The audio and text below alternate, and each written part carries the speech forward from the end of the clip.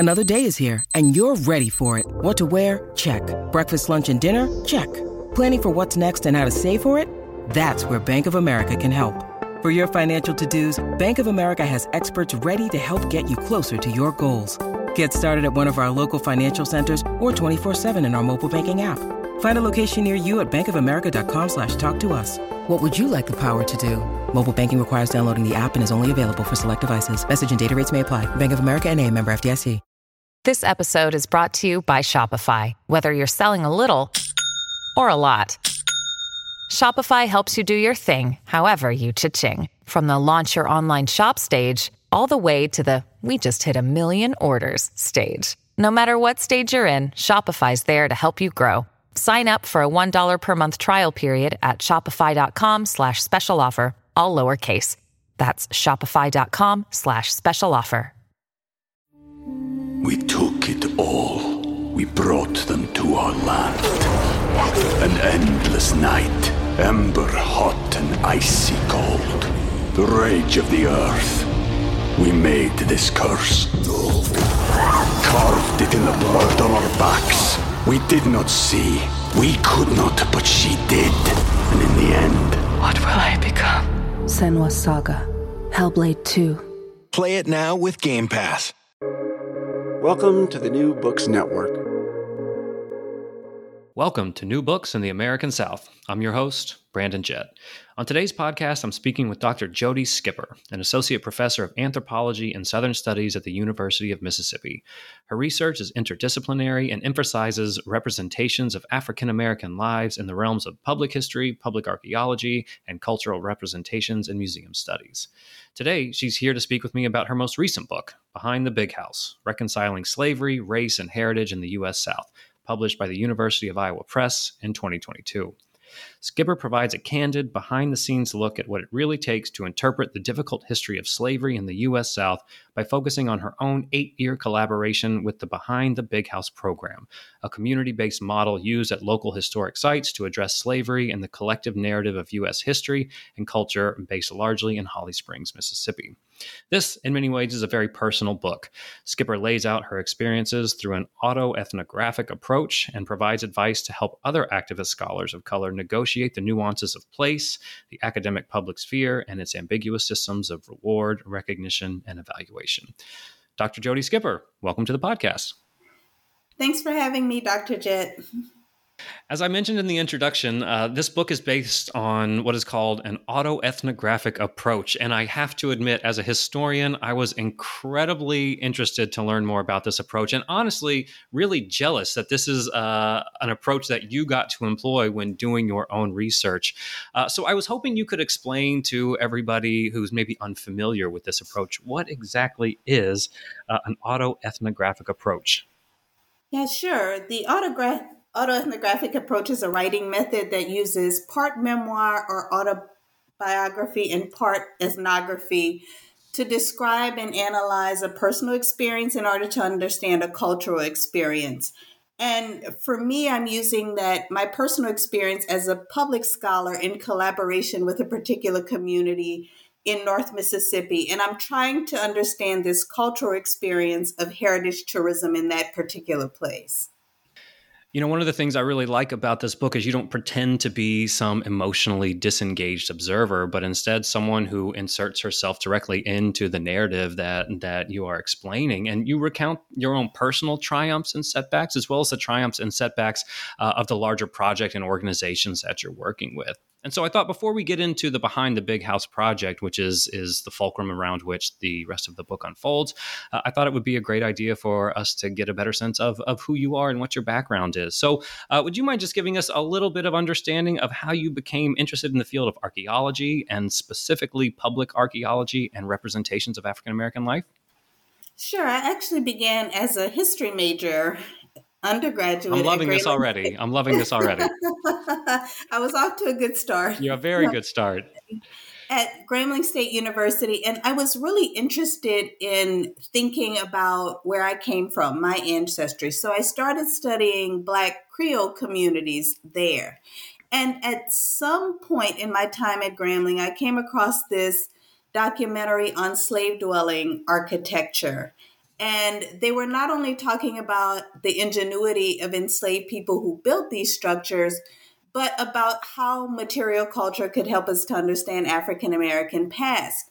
And I wanted to do more of that. And I found out that doing that kind of research would have to happen in some type of anthropological archaeology program. So I started to look into folks studying plantation archaeology and ended up at Florida State University.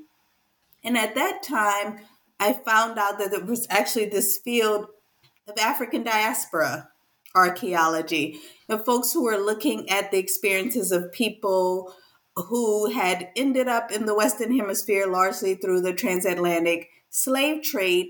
And there were folks looking more specifically at plantations in the Southeast, and that became my interest. So I started looking at material culture as a graduate student, looking at plantations in the Southeast, thinking about just ordinary things that enslaved people touched on a daily basis.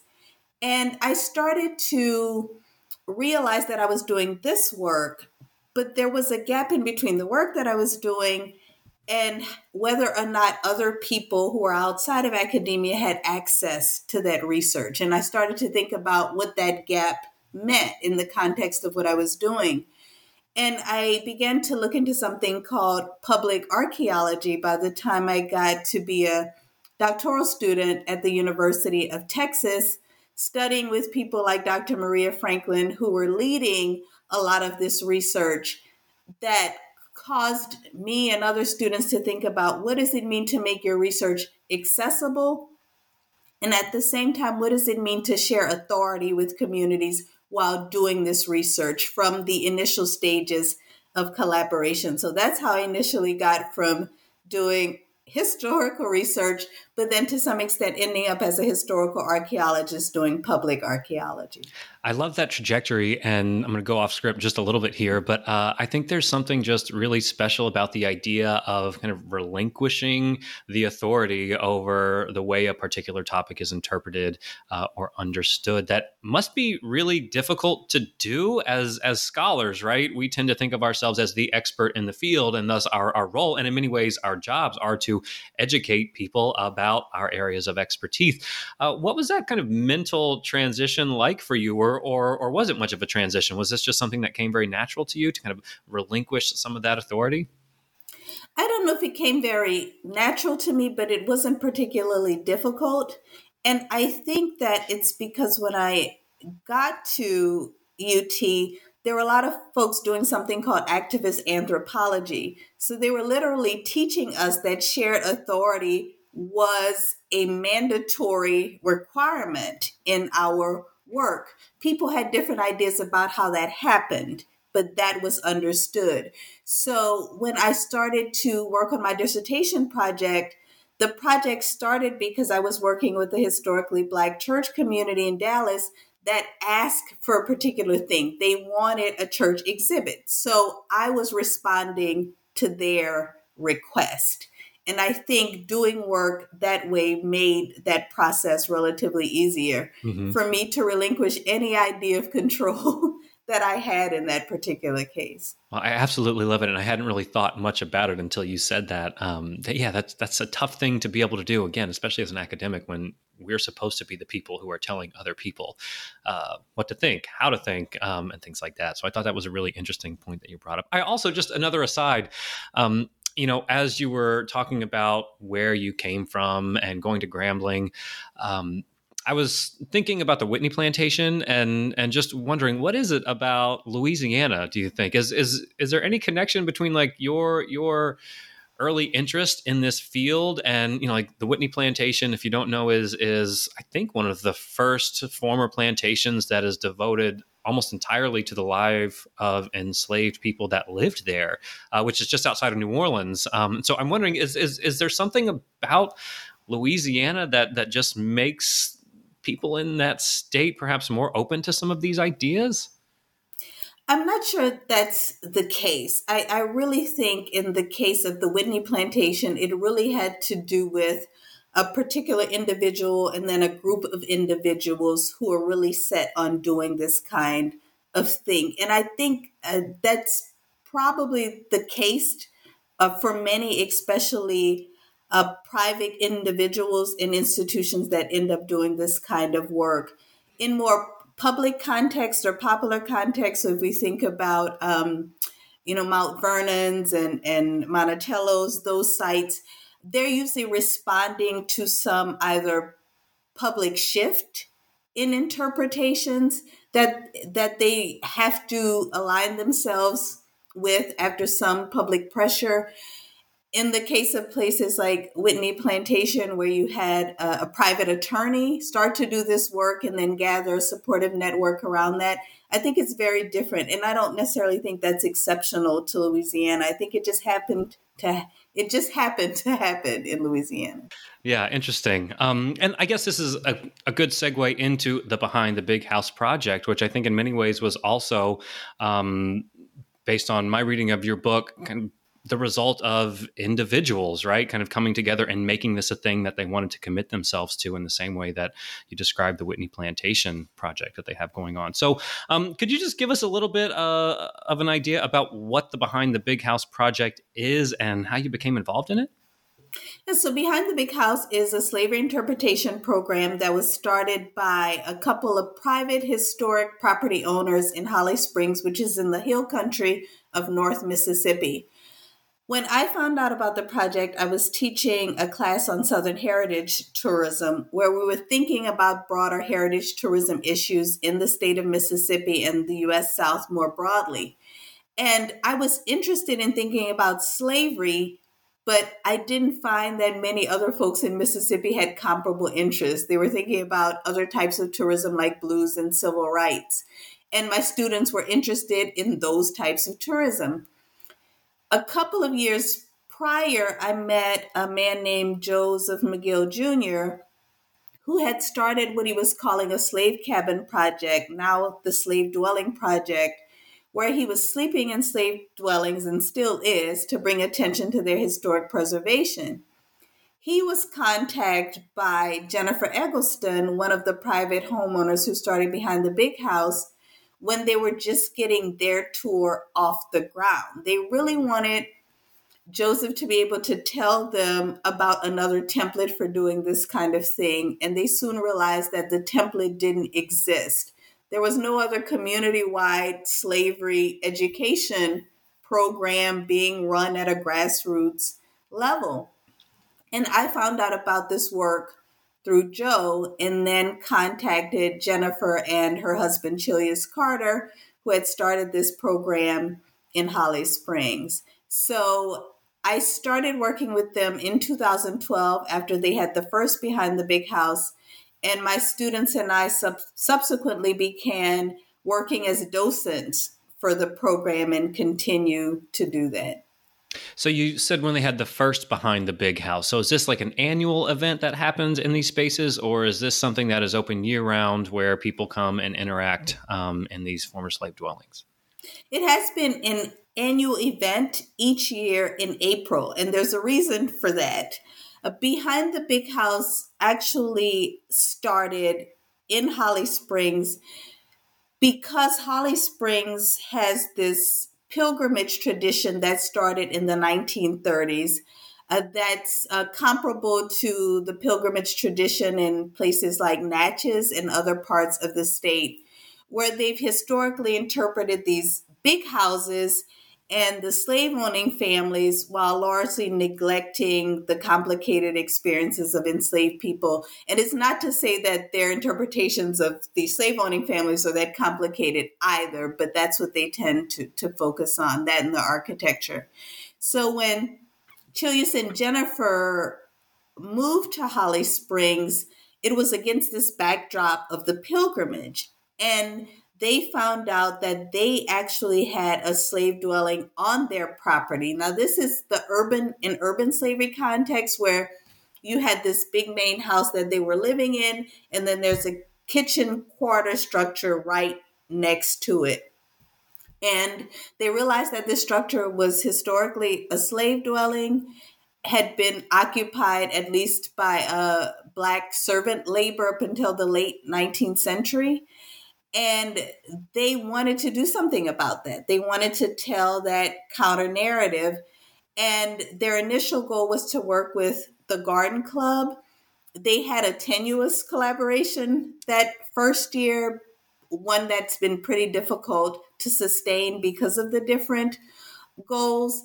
But that's largely how this particular project came about. And when they came to my class the first time to talk about a lot of these issues, that helped me to really kind of think through what it meant to not only interpret slavery, but also how to deal with racial tensions at the same time.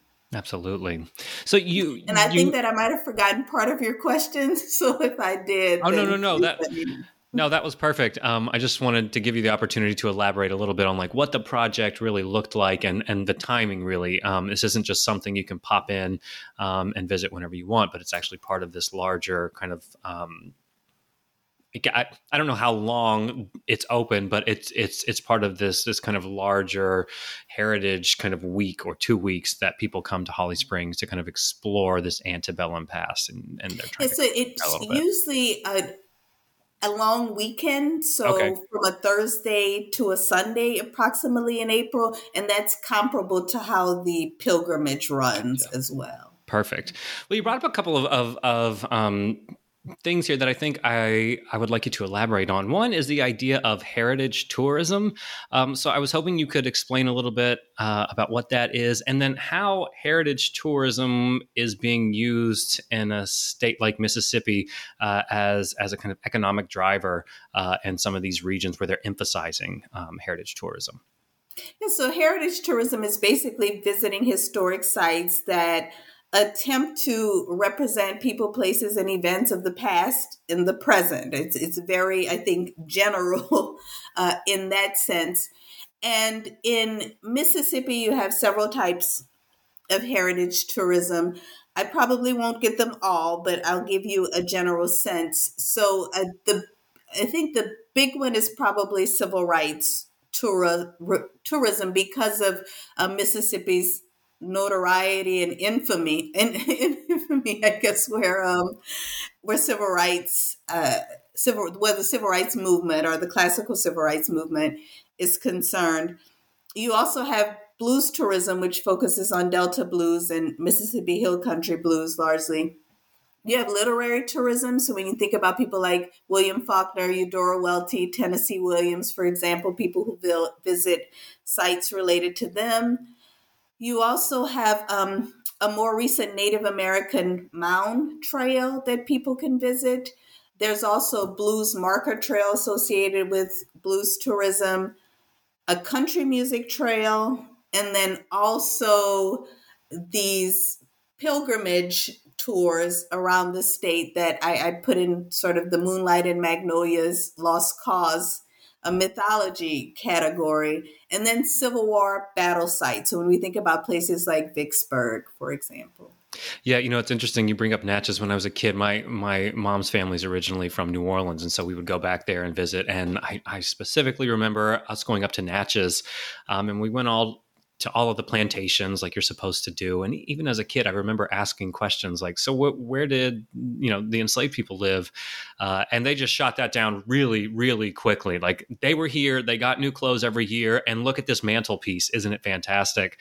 And in many ways, I think that speaks to where the Behind the Big House project really comes from is it seems like many people in Mississippi kind of surveyed the landscape of kind of historical heritage tourism and said something's kind of missing here, right? We're missing an important element of all of this. So what was it about, say, the emphasis on like blues heritage and civil rights heritage that seemed to be lacking in terms of the experience of African descended people in a state like Mississippi? Yeah, so first of all, I'll say I think that they're both and all necessary, certainly. But some gaps were pretty evident. So when I started to do more research in critical or taking more of a critical look at blues tourism, I realized that a lot of the advocacy around blues tourism had to do with economic development, number one.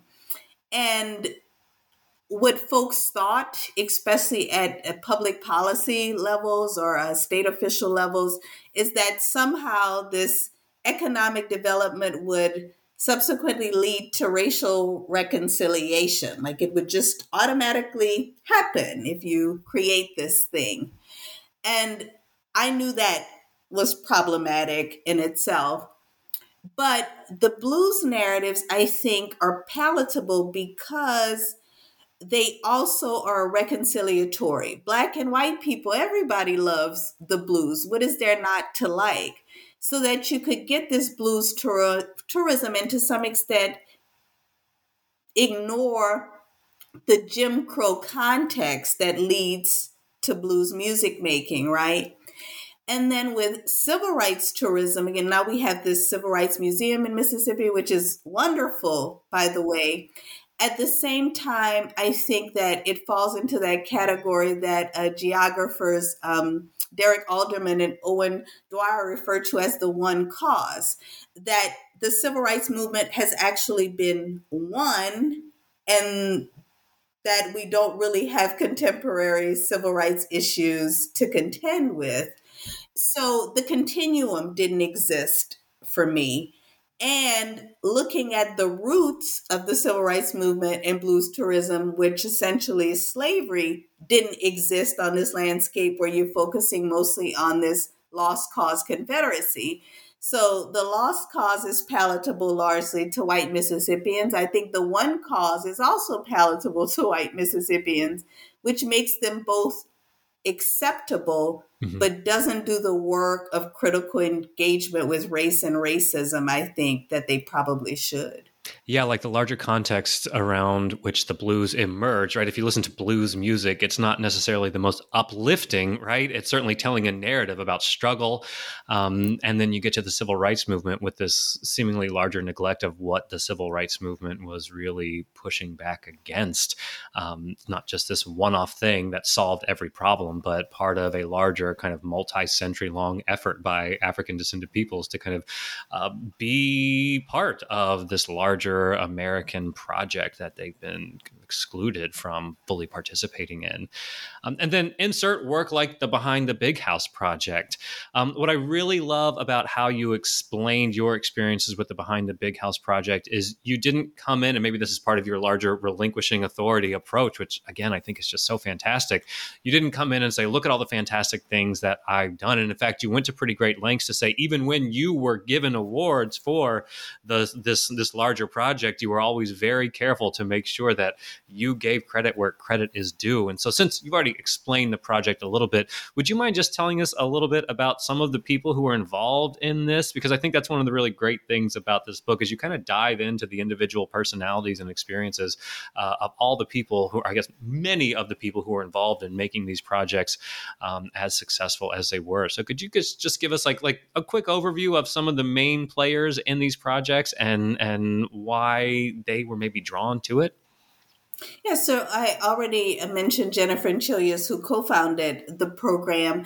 They worked along with several other private homeowners, including David Person, a local historic preservationist who also had a slave dwelling on his property, and Genevieve Busby, another local homeowner who had a slave dwelling on her property. And there have been several others over the years. They've also had the privilege of this supportive network, including Joe McGill, and I mentioned him, Michael Twitty, who many people may know, who wrote The Cooking Gene and also just published Kosher Soul. For those who don't know him, he's a very well-known Afro-culinary historian and chef. And then also one of my bioarchaeology colleagues, Carolyn Frywald, who came into the program either the first or second year and started doing archaeology excavations on site to help us think through foodways, enslavement largely in foodways. And then certainly not least, Linda Turner, a local woman who came to the program the first year, and then the second year came through with busloads of approximately 600 local school students within a 3-day period and continued to do that, continued to collaborate in that way. And then Tammy Gibson, who's also a travel historian and blogger who interprets the role of a laundress on site. And then Dale D. Berry and Wayne Jones, who also do, Dale D. Berry is a master clay craftsman, and they do brick making demonstrations on site. So that's been our more consistent supportive network. And I hope that I didn't forget anybody in that. Yeah, one of the things I was really impressed with is the wide array of ways that everybody working on this project interprets and then demonstrates the lived experience of enslaved people through, the culinary cooking in traditional ways. You've got the brick making demonstrations. And then one of the things you brought up that I thought was really interesting was the archaeological excavations that you're doing on site. So what were some of the things you find in these archaeological excavations that help you understand the lived experience of enslaved people on these sites? And so what we find in this case, I think, are what we largely expect to find, like pottery sherds or mostly these general whitewares. And sometimes you'll find more specific detailing or maker's marks that can get you a more specific occupation date. And in a case where we wouldn't know the date, that would be very essential, right? In this case, we do have some sense of occupation. But they're also utilitarian wares, so that might give you a sense of whether they were storing flour or something of a liquid, if there's a glaze inside. There's just a variety of things. Also, sometimes faunal remains, and that's not my particular focus, but my bioarchaeology colleague, so she can, tell if we've got pig, cow, or wild deer or something of that sort. So sometimes those things come up. Also, a lot of metal remains, nails, and those types of things. Yeah, I was thinking about a documentary I watched on Monticello and how they were excavating where they believed the enslaved people used to live. And he said, they didn't leave thousands of documents or letters, but they left behind trash. And we can learn so much about their lived life from the trash that they left behind. And that's something that has always really stuck with me. And it seems like that is kind of the approach that you have to take when you have dozens, hundreds of people who weren't allowed to leave written records behind. So I think that's really great to know that that's something that's replicated there too.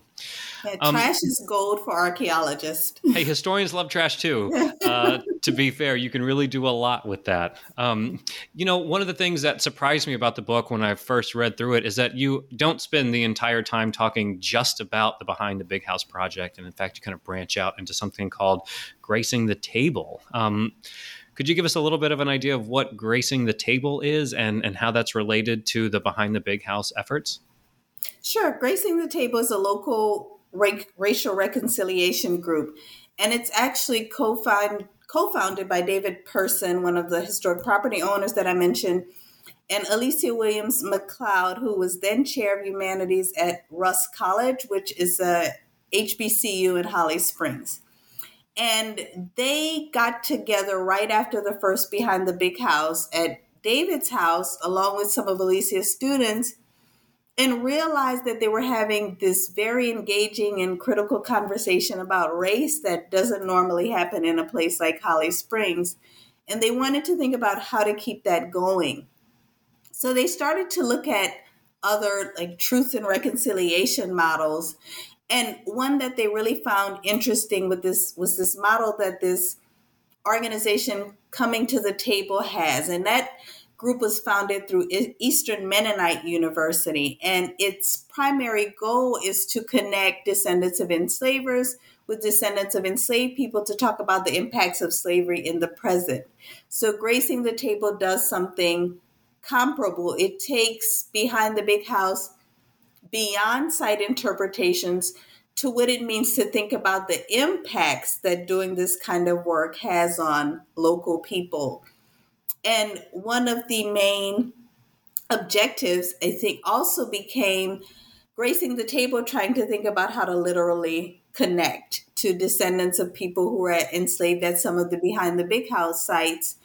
And we were really privileged to have a descendant, Deborah Davis, who lives in Illinois, but in the St. Louis area, who had done a lot of genealogy work around Mary Burton, who owned Burton Place and had Burton Place built by 1848. And she had all of these genealogy records, knew that her family was connected somehow to this property, contacted David, and started to come along with other family members during family reunions each year, and then also started to help us with interpretations at Behind the Big House. So these are things that you can't predict will happen, that you can be very surprised by, but I think really start to help transform communities. What is it like for people who are descendants of the people who used to live in these places to come back? I mean, I can't even imagine what that experience must be like. I mean, what's their engagement with these places that they know their ancestors lived? I think it really depends on each individual. Some people just frankly won't, and that's understandable. I think for those who do, and I have a graduate student, Susie Davidson, who wrote a master's thesis about that. She interviewed several people, and they really talked about how powerful the experience is to be able to connect to ancestors in that way, to be able to understand in a more literal and tangible sense what sacrifices they made. And I think for people like Deb Davis, who are actually so invested that they help interpret, I think it really does a lot of that work. I think it's probably a very healing experience for a lot of people who are able to reconnect in that way. We took it all. We brought them to our land. An endless night, ember hot and icy cold. The rage of the earth. We made this curse. Carved it in the blood on our backs. We did not see. We could not, but she did. And in the end, what will I become? Senua's Saga. Hellblade 2. Play it now with Game Pass. Look, Bumble knows you're exhausted by dating. All the, must not take yourself too seriously, and 6'1" since that matters. And what do I even say other than, hey? Well, that's why they're introducing an all-new Bumble, with exciting features to make compatibility easier, starting the chat better, and dating safer. They've changed, so you don't have to. Download the new Bumble now. Yeah, I don't know if this is American specific, so I don't want to sound like an American exceptionalist or anything like that, but this kind of interest in learning more about our history, sometimes it seems like Americans are kind of culturally devoid of like a link to a distant past. And I think that's why things like Ancestry, like DNA results are so popular, doing genealogy, right? To like figure out like, what am I connected to and how am I connected?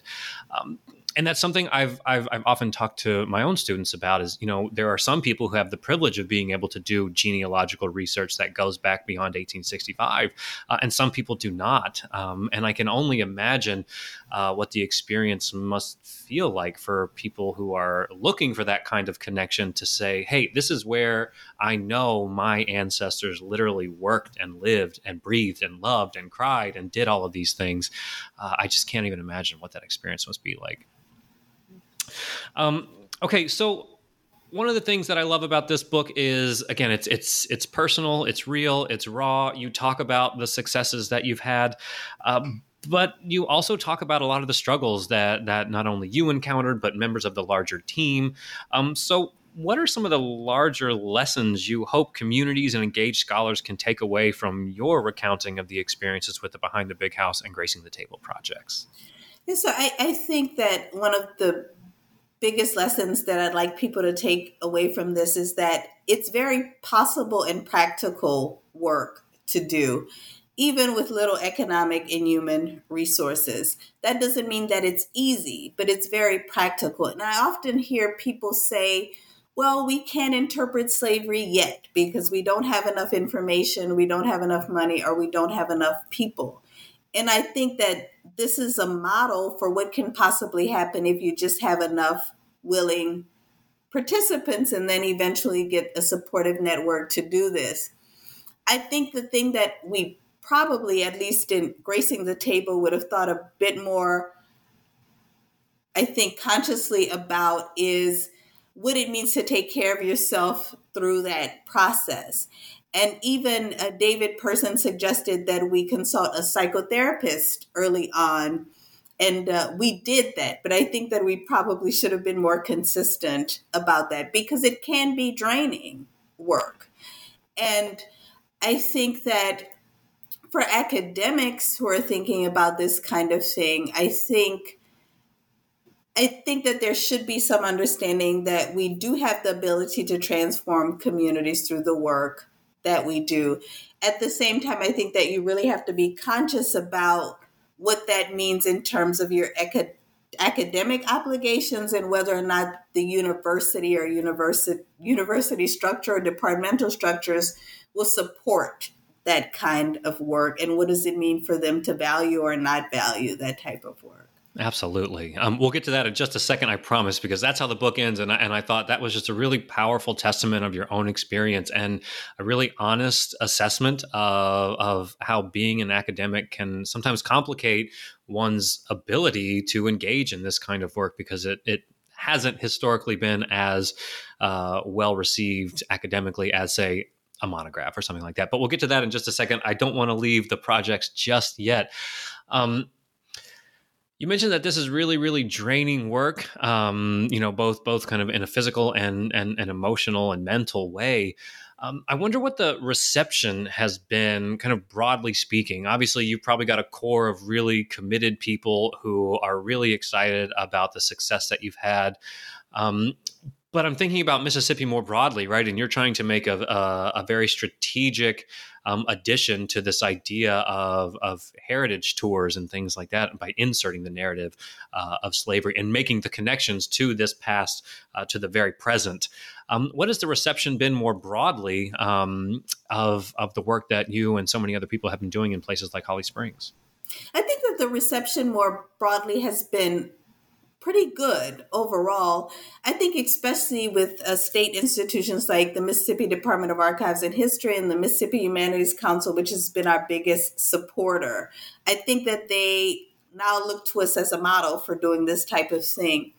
What Julius and Jennifer had hoped is that more communities in the state would take this on, and that really hasn't happened. So it could be that people really still don't see the value in it or have the desire. It could be a variety of things. It could be that they might not be as supportive as I tend to think that they are.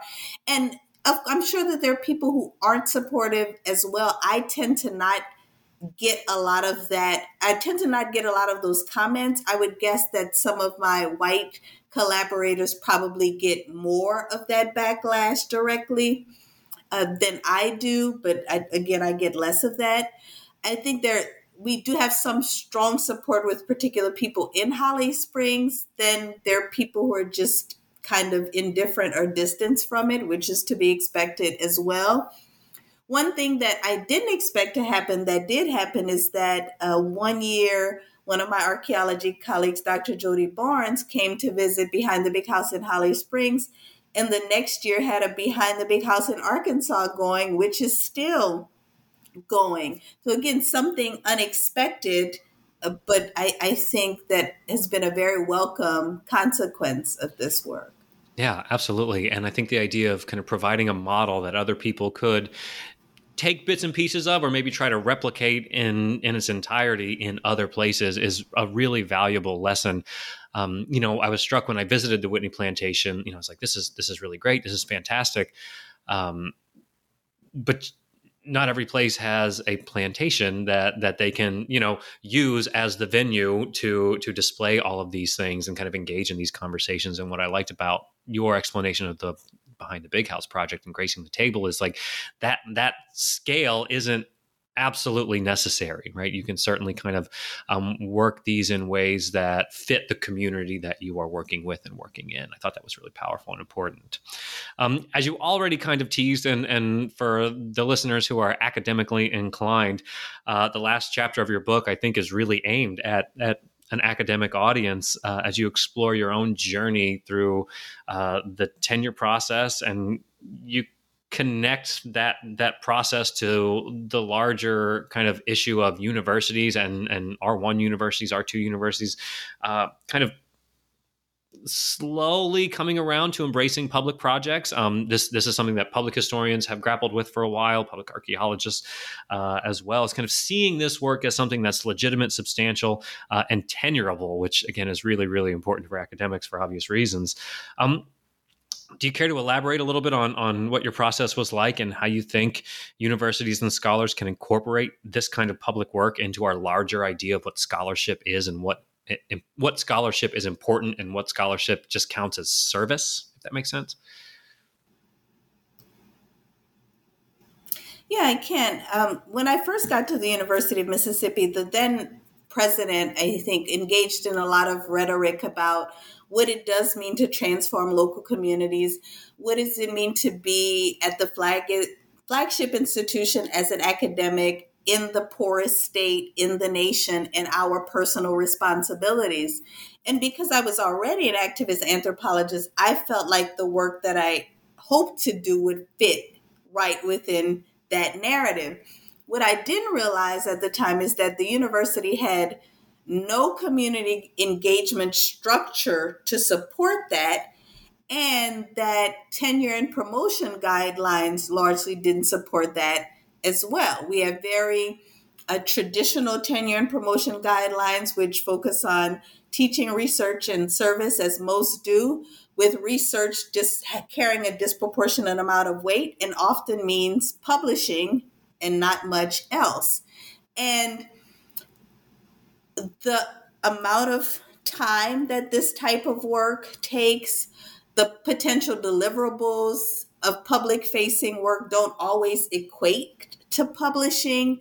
And those are things that I really didn't come into the process understanding and thinking about, but struggled with the entire time, because this work was taking a lot of time to understand. It's not traditional research. I was collaborating, and I learned things that can inform academic research as a consequence of that. Very valuable things that were very helpful with the university's branding as well in terms of community engagement work. But I just did not have the support that I needed to successfully do that without wearing myself into the ground to a huge extent. So I think that when universities talk about things like, especially DEI initiatives now, that has to really transition into conversations about what it means for academics to do this kind of work, whether they be public historians or consider themselves public humanities scholars, activist scholars. It could be under a wide umbrella of things. What does it mean to really value that work through tenure and promotion guidelines? And more recently, IUPUI came up with a diversity track that you can get, that you can apply for TNP through this particular diversity track, but it's one of the few institutions that's actually made an overt commitment to that. Most of them have not done that yet. Yeah, I appreciated the honesty of that last chapter when you are very literally talking about your own experience at the institution you currently work at, about how you struggled to kind of get some kind of recognition that this was important work. It was scholarship, and every bit as worthy of tenure and promotion as someone writing a monograph. So I thought that was really, really important. And my hope is maybe you have provided some legitimacy to this approach that other people can then bring to their own institutions and say, see, this is something that is valuable and worthwhile and that we should begin to incorporate into this. So I really appreciated your honesty. And I think many academics who engage in this kind of public-facing work would absolutely appreciate that as well.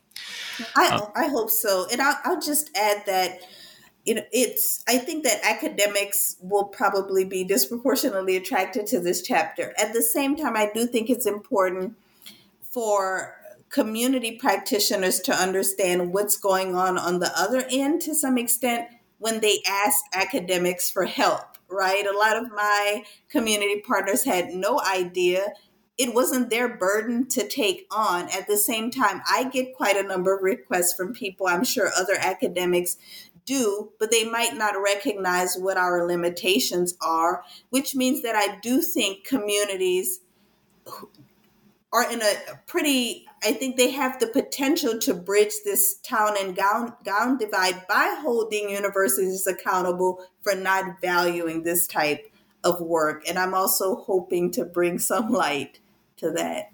That is a really important point, and one that I had not considered fully. So thank you for bringing that up. I just kind of want to end on this larger, maybe all too current question. You know, we're in, at least where I'm at in Florida, right? Like we are in a place where talking about reinterpreting history and full incorporation of an appreciation of the experience of enslaved people and African American history more broadly is really coming under attack in a lot of ways, and many people might be hesitant to engage in this kind of stuff. So I wonder how you feel the kind of mood is changing in a place like Mississippi, whereas say 5 years ago, this work is really appreciated by a broad swath. Do you feel like there's been a movement in say the last 2 or 3 years that is really kind of putting the work you do in a much more controversial and kind of heated political environment that will make this more difficult to sustain over time? I think that it certainly has, with state legislators, certainly, who have been proponents of racist policies and practices for years anyway. I think maybe what has been most influential is the movement for Black Lives and the anti-racist movement over the past couple of years, because at least now, even students, other faculty members, administrators at least have a language through which to talk about and think through these things, even with a lot of these attacks going on. I think we certainly see a lot of impacts on K through 12 educators who are really concerned about what they have the ability to teach in Mississippi and some of the consequences there.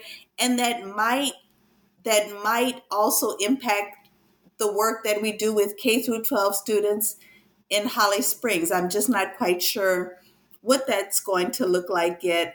I'm trying to lean more into some of the things now that we're able to talk about because people actually have more of a language for it now. Yeah, that's a really good point. And I mean, I think it's going to take, not to thrust more upon your shoulders, but I think, the work that you're doing and everybody that's involved in the Behind the Big House project is really important, because I think you can really point to like tangible things, right? And say, this isn't just a made up history that we're concocting out of thin air to try and, push back against some narrative that we're trying to tear down. You're saying like, these are literal things that enslaved people created. This is where they lived. This is how they functioned. And I think that public facing experience really kind of removes the shroud of mystery, right? Not many people read academic books outside of our fields, but what you're doing is really exposing people to this stuff and saying, look, this isn't going to, completely upend your lived experience, but you are just acknowledging that there's an important lived experience that hasn't really been incorporated into the larger narratives in the ways that it should be. And so I really think it's going to be work like the Behind the Big House that helps us bridge this divide of animosity between, politicians being politicians and trying to get people riled up, and then people saying, well, what is it that academics are actually doing? I think pointing to projects like that are going to be really, really important. So thank you so much for the work that you're doing and the work that all of your collaborators are doing as well. One last question. I promise big takeaways. People are reading this book. What do you want them to think? Or what are some larger questions you'll hope that they consider after they close the book and kind of continue to live their lives? What's the big takeaway that you're looking for here? I really want people to think about how race and racism has impacted their lives if they haven't done that yet, and then also how it impacts other lives with whom they live and work on a daily basis. And it's I don't think the goal there is just some sort of maybe kumbaya empathy that we hope that people would have. but what does it mean to accept responsibility and be accountable for our actions today? And I think that that's the transition that historical research often doesn't make. So people might go, oh, I understand history now, but they don't necessarily understand how it resonates today, why we might have a water crisis in Jackson, why Black people were disproportionately impacted during Hurricane Katrina. Those are the links that we need to be able to help people make. And I think that you have to really go to the past to do that, but there has to be some way of facilitating that process to the present for people. Absolutely. Absolutely. I couldn't think of a better way to end than that connection. I often ask students, like, the history and the connections. Now, what are you going to do about it? This isn't just something to be, studied that has no impact on the present. So I think that's a really great and powerful way to end. Well, the book is Behind the Big House, Reconciling Slavery, Race, and Heritage in the U.S. South, and it is available now through the University of Iowa Press. Dr. Jody Skipper, thank you so much for coming on the podcast. Thank you, Dr. Jed. It was a pleasure. Thanks for having me. And thank you for listening to New Books in the American South.